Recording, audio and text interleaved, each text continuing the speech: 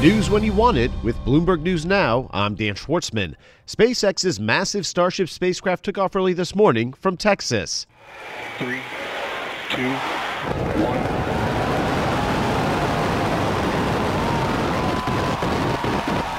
We have liftoff. The flight, though, seemed smooth till separation before the Super Heavy booster exploded, but overall new milestones were achieved in its second test flight. Later, as the Starship neared orbit, it blew apart, likely due to the flight termination system activating, which occurs if the rocket begins to malfunction or deviates from its programmed flight path. The flight did reach space, though, for the first time before breaking apart 8 minutes into the trip. Starship is the largest and most powerful rocket ever built.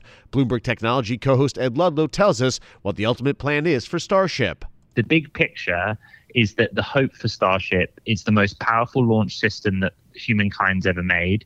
And it's the system that Elon Musk and SpaceX says will get human beings to Mars at an increasingly delayed timeline. But it is capable of getting from Earth to Mars. And that's kind of the big picture here. That's Bloomberg Technology co-host Ed Ludlow. Hedge fund billionaire Bill Ackman has come to the defense of embattled X, formerly known as Twitter, head Elon Musk, after major advertisers pulled ads from the site over Musk's anti-Semitic commentary. Musk received backlash after agreeing with a post that said that Jewish people had a, quote, dialectical hatred of white people. Ackman on X says Musk is not an anti-Semite, while linking to an assessment of the situation by commentator Ben Shapiro. Companies such as Disney, Apple, and others have suspended or pulled spending on X. Ackman also goes on to say that Musk has made the world a vastly better place. A mutiny seems to be brewing at OpenAI after the ouster of co-founder Sam Altman on Friday. Reports say that investors of the company are pressing the board of directors to reverse their decision and reinstate Altman as chief executive officer. Microsoft CEO Satya Nadella has pledged support for Altman, with the Washington-based company being the largest shareholder of OpenAI.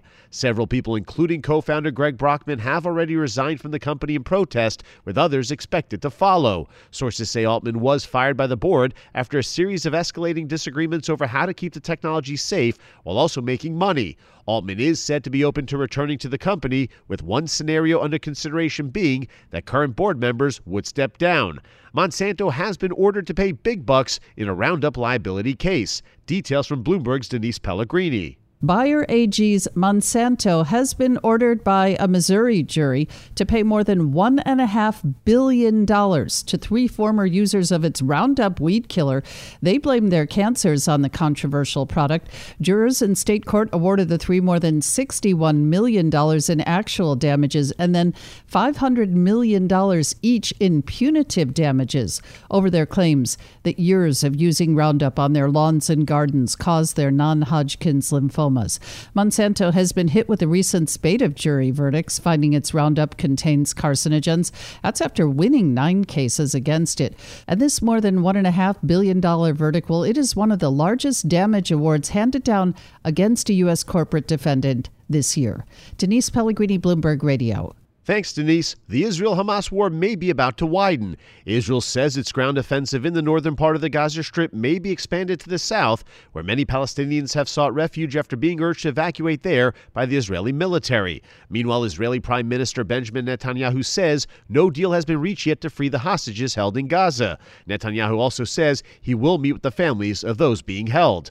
According to a person briefed on the matter, Citigroup will start a round of job cuts as soon as Monday as part of its sweeping reorganization. The company is looking to get rid of 5 layers of management, with cuts continuing through the end of the first quarter. Citi has already racked up around $650 million in severance charges after cutting 7,000 jobs through the first 9 months of the year. Some big names will be opening their books this week. Investors are eyeing quarterly results from big tech company NVIDIA, along with retailers including Best Buy, Nordstrom, and Lowe's. That's news when you want it. With Bloomberg News Now, I'm Dan Schwartzman, and this is Bloomberg. What could you do if your data was working for you and not against you? With Bloomberg delivering enterprise data directly to your systems, you get easy access to the details you want, optimized for higher-level analysis, and financial data experts committed to helping you maximize your every move. Our data is made for more, so you can show the world what you're made of. Visit Bloomberg.com/enterprise data to learn more.